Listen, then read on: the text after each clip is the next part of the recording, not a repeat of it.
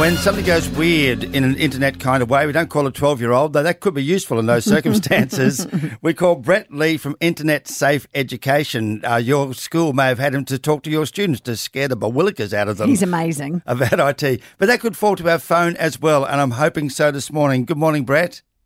Good morning. Mate, something very weird going on with my phone. I haven't hit the buttons that might activate it, but basically over the last 2 weeks, I've been getting these missed calls. They're usually missed because we're working on something. I don't very regularly get straight to a call.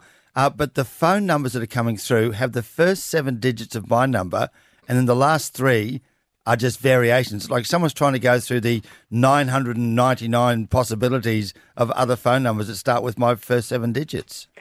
Yeah, I have heard of this before. It's actually a name for it, and it's called neighbourhood spoofing, creating numbers that are similar to yours. Okay. And exactly what's happened is that it's supposed to pique your curiosity in relation to that number. Okay, so then what? Yeah. Well, they want you to answer, and what that does, that verifies your number for them, and then your number gets added to a database for future attempted scams. So it just verifies that your number's a real one. Yeah, I know this can happen. Julie's always saying she doesn't answer unsolicited numbers because sometimes it'll just be hello and then hang up, and they've just verified your number then too, haven't they? Exactly. Or it could be there could be nothing, or there may be an automated message. It's generally automated message. It says, as an example, press on 1 to get to an operator, and exactly the same result. Okay. Once they've got us in, what can they do to us? Well, they use that information to gain further information. It's the start of what's called a phishing process, trying to get information to use to generally try and obtain money. That's what it's all about. So basically, just ignore it and don't answer it. Definite advice is don't answer those calls. Put them into spam as they come in. Really, at the end of the day, it's pretty harmless. It just becomes very annoying.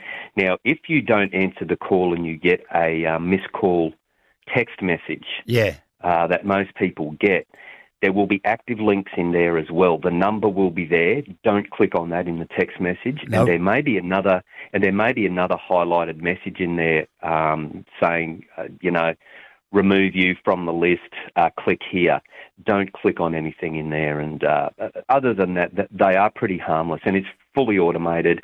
It's very easy for someone to mask their incoming call, and it's generally done over the internet, not through a telecom provider. Well, Brett, all I can say that is thank you for taking our call. Yes. Yes.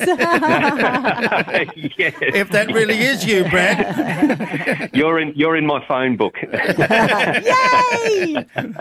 Thanks so much, Brett.